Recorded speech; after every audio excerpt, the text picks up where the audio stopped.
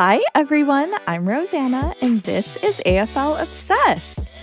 You guys, what a crazy weekend of footy. If anyone got a perfect tipping score for the games, please hit me up. You are magic, and I need you in my life because every single game ended quite the opposite to what I expected.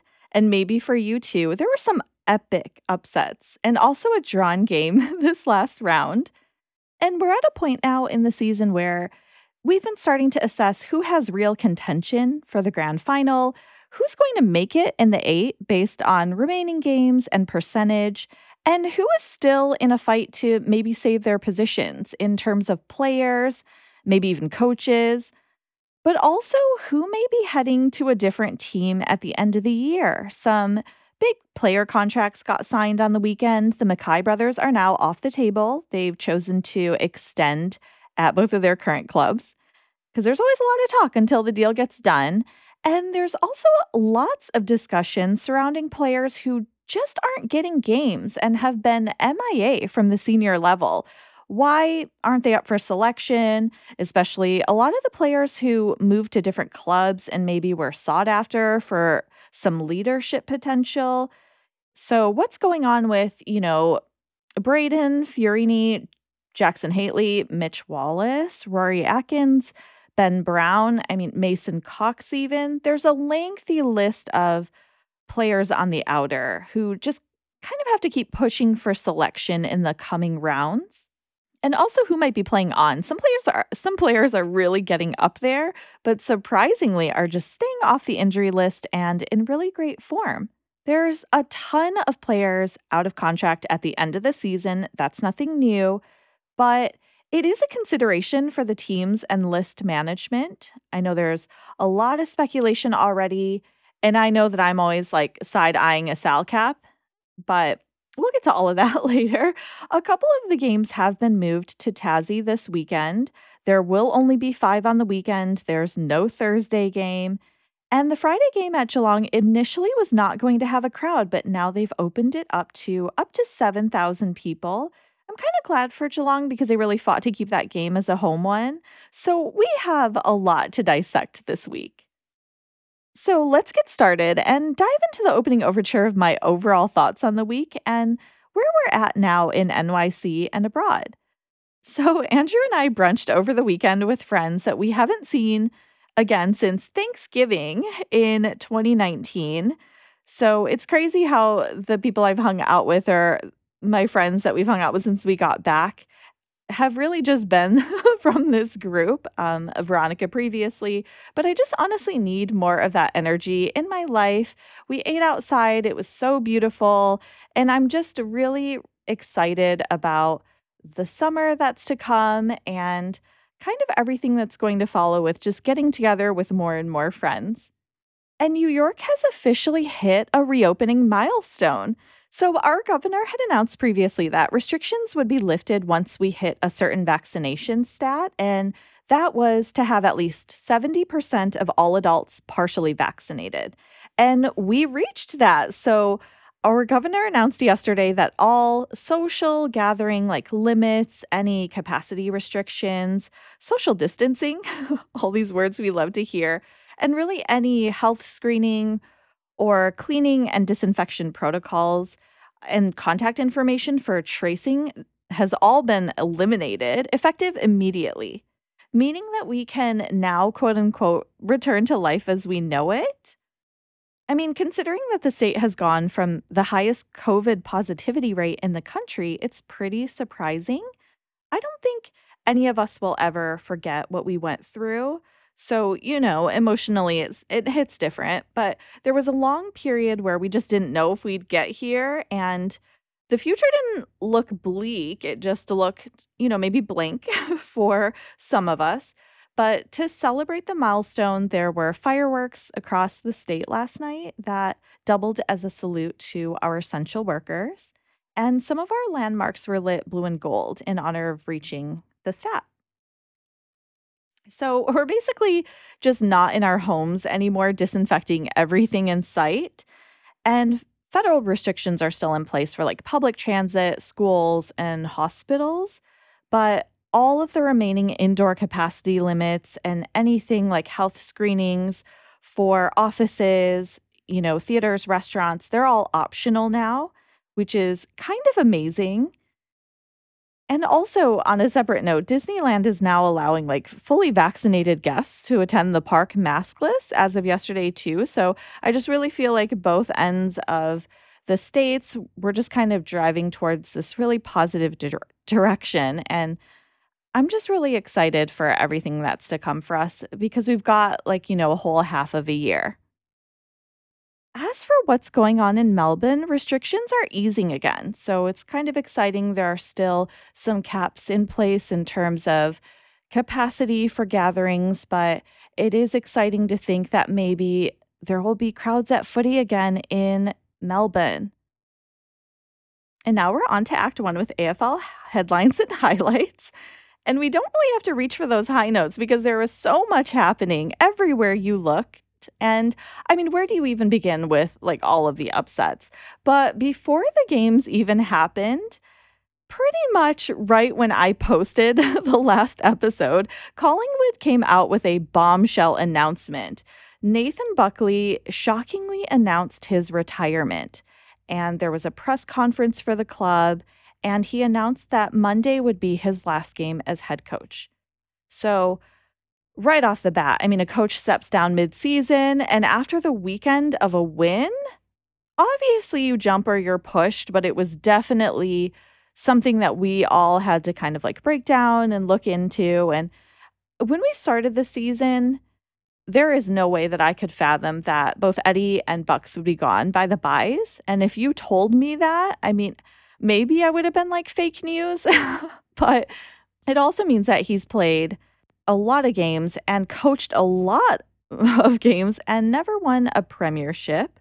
But regardless how you feel about him, there's something there for someone who fights that hard for a club.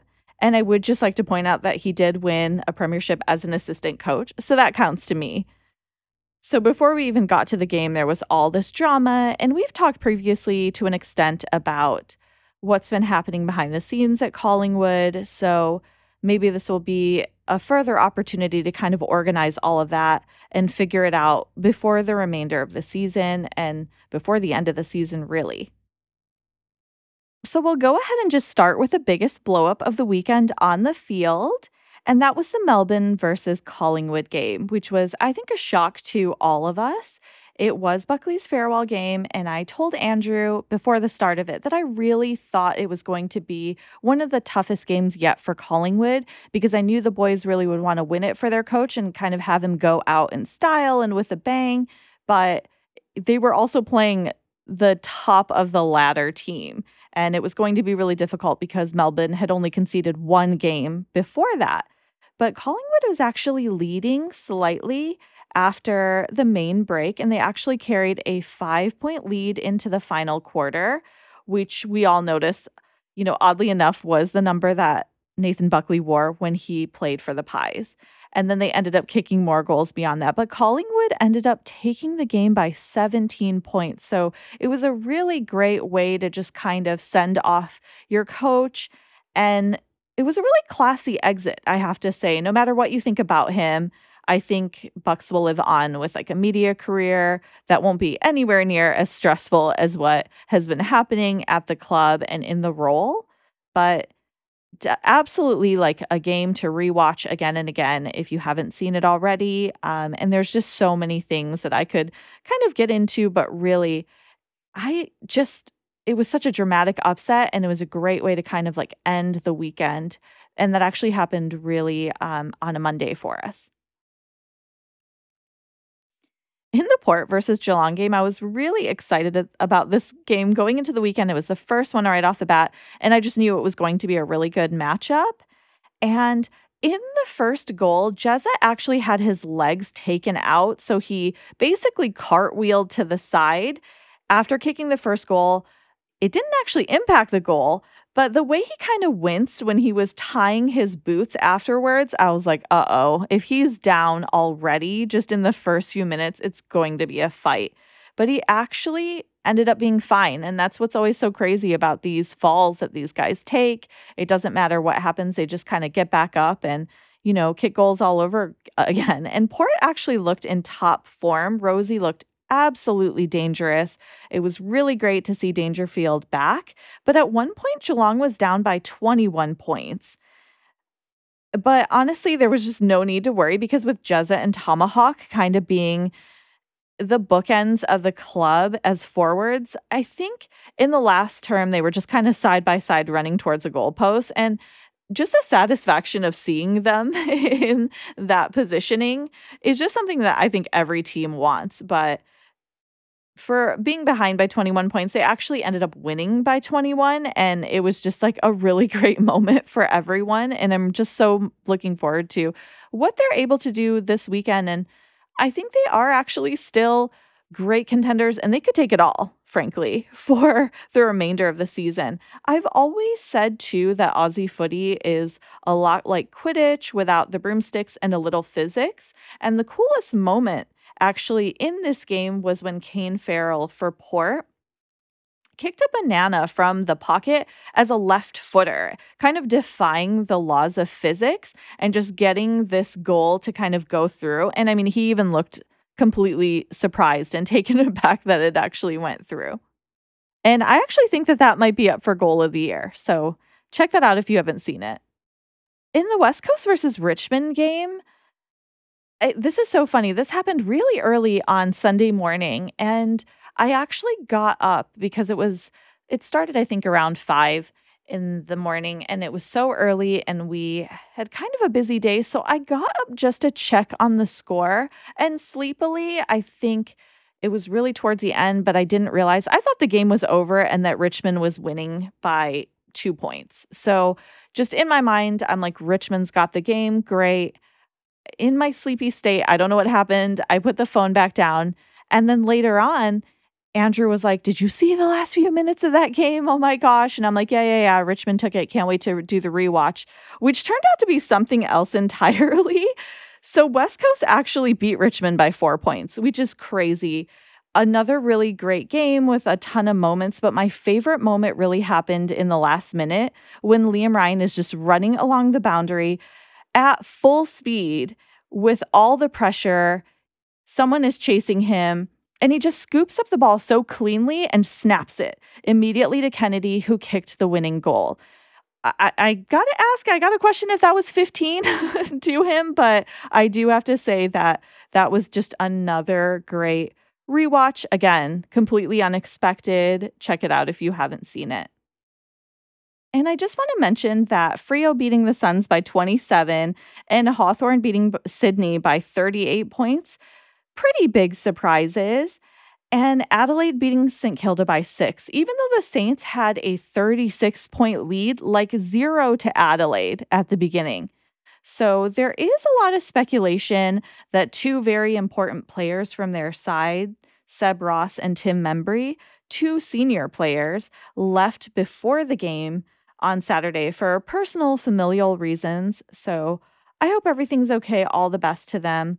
I know that I've questioned their side previously, but I don't think that personal reasons, especially in their case, are up for debate when it involves another partner and young children. And Seb Ross was actually not questioned personally, but his actions were questioned on prime time to the point where he actually had to release a statement. I think it just came out a couple hours ago about why he chose to go back and just help his wife with their twin newborns, So I think that when it comes to personal issues, I'm really glad that the team, even though they talked about how it was a little bit of a debate, they ultimately made what I consider to be the right decision. But there is still like a lot of discussion around that and whether or not they're going to be able to come back and maybe even play in a future game and what that all will look like. The biggest headline, too, from the weekend is about a tribunal case. Everyone's talking about Adelaide's David McKay hit on Hunter Clark. And he will actually face the tribunal later today after his incident on Saturday night, where he actually, it looked like a perfectly legal move, honestly, from what I saw in real time. I know I've slowed down the watch and kind of done the rewatch, but they were both kind of going for the ball. It looked like David's eyes were on the ball and his head was towards the ball. And he may, in a quick, responsive action of like not fight or flight, but self preservation, he may have kind of braced himself for an impact, but he ended up bumping Hunter Clark really high. And his jaw is actually broken now. And I think that he's going to be sidelined for a number of weeks. I mean, it might even be like 6 to 8 weeks. So the AFL is not sure how to grade like an AFL incident with the act. And it's interesting because they're supposed to make the call. So it's interesting that they're not able to make it because of the fact that a footy player has copped an injury. And I mean, I'm not sure how to grade that incident either. If you haven't seen the incident, as I said, they are both running towards the ball. I think sometimes they'll weigh, was there a realistic alternative to contest the ball? I think some people are thinking that he should be banned. So it's a little bit of a Pandora's box. I think we're all kind of wondering how this will affect not only this particular call, because he'll either get nothing because he wasn't given any formal charges, he was just sent straight to the tribunal, or he'll get maybe 4 weeks of suspension. So I think it will affect how they rule things in future too, especially when there is an impact that goes beyond that moment and what happens. So it'll be really interesting to see what call they make in this case. But what did you guys think about that particular hit? Do you think that he should get a penalty? Do you think that he should get a fine? Do you think that they should have formally charged him before sending him to the tribunal because now it's up to them? I mean, what did you guys think? I'd love to know your thoughts about all the games really from the weekend. My email is aflfootyobsessed@gmail.com and aflobsessed on Twitter if you'd like to share. Okay, it's intermission, so quickly during this time, let's just cut away to other sports. In Denmark's Euro 2020 game between Denmark and Finland, the soccer game, Christian Eriksen actually collapsed on the field and they had to bring the medic out and he had to be resuscitated on the field with a defibrillator. So they were giving him CPR. It took a number of minutes. The whole scene was actually really scary and kind of a nightmarish thing that you don't think can happen during a sporting event. And I hope to never witness that personally. I don't know if that has actually happened before. I'm really curious if it's happened in AFL specifically, but he's actually okay. They were able to resuscitate him and then they just immediately took him to the hospital. They did end up playing their game later on, but Christian Eriksen is okay. But that was just another scary moment in sport. And the ongoing NBA playoffs have been really good.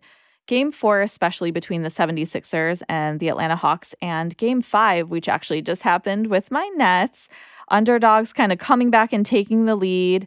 KD actually played every single minute of that game, so I'm really worried about what that means for Game 6 because Kyrie Irving is injured and Harden kind of came out and hobbled his way through that game too, but I'm just hoping for the best, and again, I just would really love if we could take that.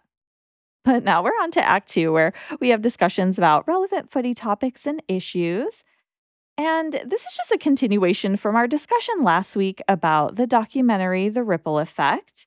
I hope you've all had a chance to watch it. I referred to it last week, and the documentary addresses the issues of racism directly through the perspectives of professional athletes in sport in Australia and what their personal experiences have been like. And I really appreciated the number of definitions that they put on screen just to kind of make it really clear for people who maybe haven't experienced certain things before or maybe didn't understand exactly the scope of some of the events. And I really think that they did such a great job of describing kind of the lingering scar that can happen as a result of an incident when it comes to racism and how that can ripple and like outlast not only the event, but continue on for generations. And as I foreshadowed, there was a moment that really touched me when I was watching the film at around the 17-minute mark. It just really struck me what happened. There was an unprovoked, attack on an Asian woman. And I actually had to stop watching the film at that point and just take a minute to momentarily compose myself because it really affected me. It is something that has actually been happening. If you're not here in the States, you might not be aware that there have been a lot of anti Asian hate incidences that have been happening, for a few years now, but there's been quite an uptick since the pandemic. And unfortunately, since we've returned to the city, I've been experiencing some of these incidences firsthand. And I've always been really open with you all about like what I'm going through and how I'm feeling. But that particular incident really just brought back a memory when I lived in Colorado previously, which is why I bring this up of how I feel that a disciplinary, sorry, I'm wording it wrong, how I feel that diversity training sometimes is handled in the States. I feel like it's typically a day where it's maybe emphasized, but sometimes it's as a result of a disciplinary action or as a result of something that someone said. I don't think it's a priority, and I feel like it should be, and also not be something that, you dread having to do just to check a box off for your company. But I do think that the response is kind of more reactive instead of being proactive. These like one-off diversity trainings that I'm referring to, and they rarely ever actually work in my experience. I know because during one of these particular diversity days, I was actually tasked with bringing in materials to kind of help my colleagues understand the Asian American experience. So I brought in a short film that I felt to me really summed everything up better than I could ever say it. And long story shortened, there was a super negative response from a particular colleague, and they ended up snapping off the video. And it was a moment where an Asian American said that she had been called an egg roll. And my colleague snapped it off and immediately said, "That doesn't happen. It's not real," and kind of announced it to all of my colleagues in the room that were watching. And I asked my colleague, "Why do you think that this isn't real?" And their response was because they had never heard someone being called that. And my response to that was because you aren't Asian. So it is real. There have been incidences that I've been a part of since we've returned to the city. I know I've told you how happy Andrew and I are to be back, but there have been three different incidences literally on the streets of New York where one, Andrew and I were walking to check out an apartment and someone yelled an angry slur directly at me. And the second time was when we were with a group of people. There were six of us in total, and my friend was visiting. So we were all kind of hanging out, and there were a number of us who are Asian American in the group. And someone threw a bottle at our group at the smallest girl in the group's head.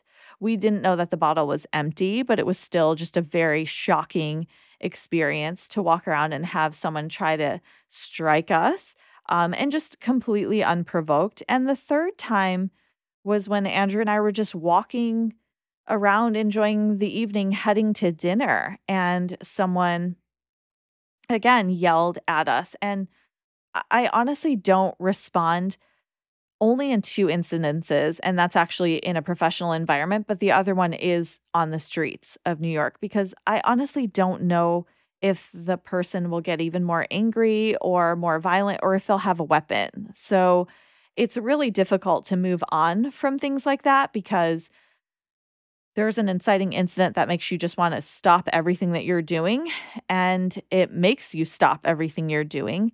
But it's really hard to kind of just move on and not continue to think about or really even give you like a low level of like anxiety, fear, or any type of emotional response because it's just not something that I leave my home expecting to happen. And as I said, if I'm in a professional setting, I think it's even worse or even more difficult to kind of have to keep your emotions in check. And so the documentary addressed, what's the worst you've ever been copped and what's the worst you've ever copped in terms of a racist remark. And in a professional setting for me, I guess, there was an instance where someone came into my place of business and it's just that energy where a man walked in and just immediately sucked all of the energy and all of the oxygen out of the room and just took up all the space. And I knew that it was probably going to be a difficult interaction. And he kept making minor comments that were really disparaging towards Asians, I think to get some kind of a rise out of me or maybe to provoke some kind of reaction to maybe see if I would respond in a certain way. And honestly, it's so difficult to pretend like something isn't happening or try not to pay attention. I can't really shut him down in a neat way. And I was trying to just compose myself to continue on with my day. I mean, he's not even someone I really have to interact with. He was just there and kind of in my face. And I was trying to move away and kind of get out of the room so that I wouldn't have to interact with him any further, just so that I could remove myself from maybe saying something I would regret. And he asked me a question that just kind of floored me. And he asked me who my mother slept with in the military so that she could get into this country, which was something that was so shocking. And for people to make an assessment, it's so difficult to hear someone make an assessment about someone they don't even know. And what actually, similarly along those lines, was someone else said something very similar to that. But the second time someone asked me that question, it was who I had to sleep with in order to get a good gig in the country. And it's just, it's really disappointing. It's really hurtful. It's really unnecessary. I think there is a perception sometimes here in the US when it comes to Asian Americans that kind of that model minority sense that you'll hear that we may be high achieving, we make lots of money, so nothing should be bothering us. You don't have any hardship. And if you don't have multiple Asian people in your life or interactions with different kinds of Asians, that may be your impression. But that's actually not always the case. And especially here in the US, it's not the case, as I said, in a professional environment. There have been other incidences, obviously, but we don't have to get into all that. What I am saying is it is a very real thing that happens. And it's such a deep thing that I think takes so much sustained work and belief and action to kind of right and change. So if we want to see real lasting change, it's not going to be through just one conference or one workshop or even like one documentary or policy. I think that it really has to be a consistent thing to kind of take root as deeply as racism has, where we really need like an equal force going in the opposite direction. And I almost think it's like conditioning your body, almost like footy training, where it's an exercise that takes more than one season to get to be like a team that can win at this if we want to as a community or country. I think we have to have almost like a consistent regimen where we question certain things, we have certain discussions, and I think we would be better off in the long run, both morally and financially, to just be more inclusive and more welcoming and more open-minded, not just in the AFL, not just in a professional environment, but also like in society. And I think if you're as excited as I am about the continued growth of the sport, to just really have it be more inclusive is really how I think we can all get better. Whew. Okay.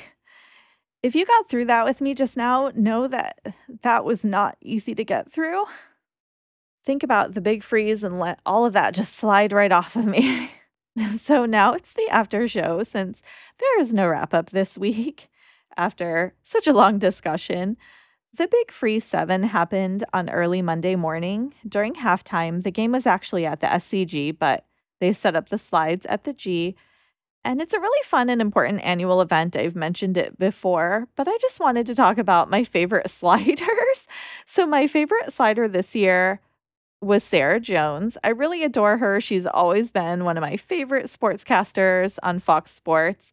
And she was Mary Poppins, complete with props and everything. I really loved her little kind of dance that she did at the beginning. But I really love seeing sportscasters' personalities. She's, as I've said, one of my favorite people to watch, and she's just so composed and polished. And it was really great to see her kind of in front of the camera in a different way.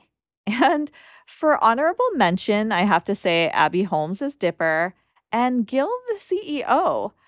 I have to admit, I just appreciate he's down to always support. And he actually dressed up as Meatloaf. So there was a Meatloaf moment a while ago. I'm not sure if you're aware. I think all AFL fans know of this moment, but for anyone new to the sport. So I was initially very excited. I couldn't believe that an American had performed at a grand final game for 12 minutes. So I was really excited when I heard about that. And I'm sorry that I ever watched the video. So I'm not recommending it. I'm just saying it happened. If you ever want to physically hear hopes and dreams and inspirations die in a musical sense, maybe you'll want to see this rewatch on YouTube. I think you can still find it there. Meatloaf actually, a few years later, gave an apology to all Australians for his underwhelming performance. I actually never talk about this. It's not something I recommend to anyone who's new to the sport either. So just disregard all of the above if you are new to the sport. But yeah, CEO Gil McLachlan, with the entire getup, including leather pants, and just kind of hilariously revisited that moment and just kind of dig the big freeze so that we can all just, slide away from that moment. But that's it for me. It was a pretty packed epi, so thanks again for listening, everyone, and for hanging around for the show. Stay safe and healthy. Check on your friends and neighbors. We'll get through this like footy. I'm virtually hugging you, and we'll talk footy soon.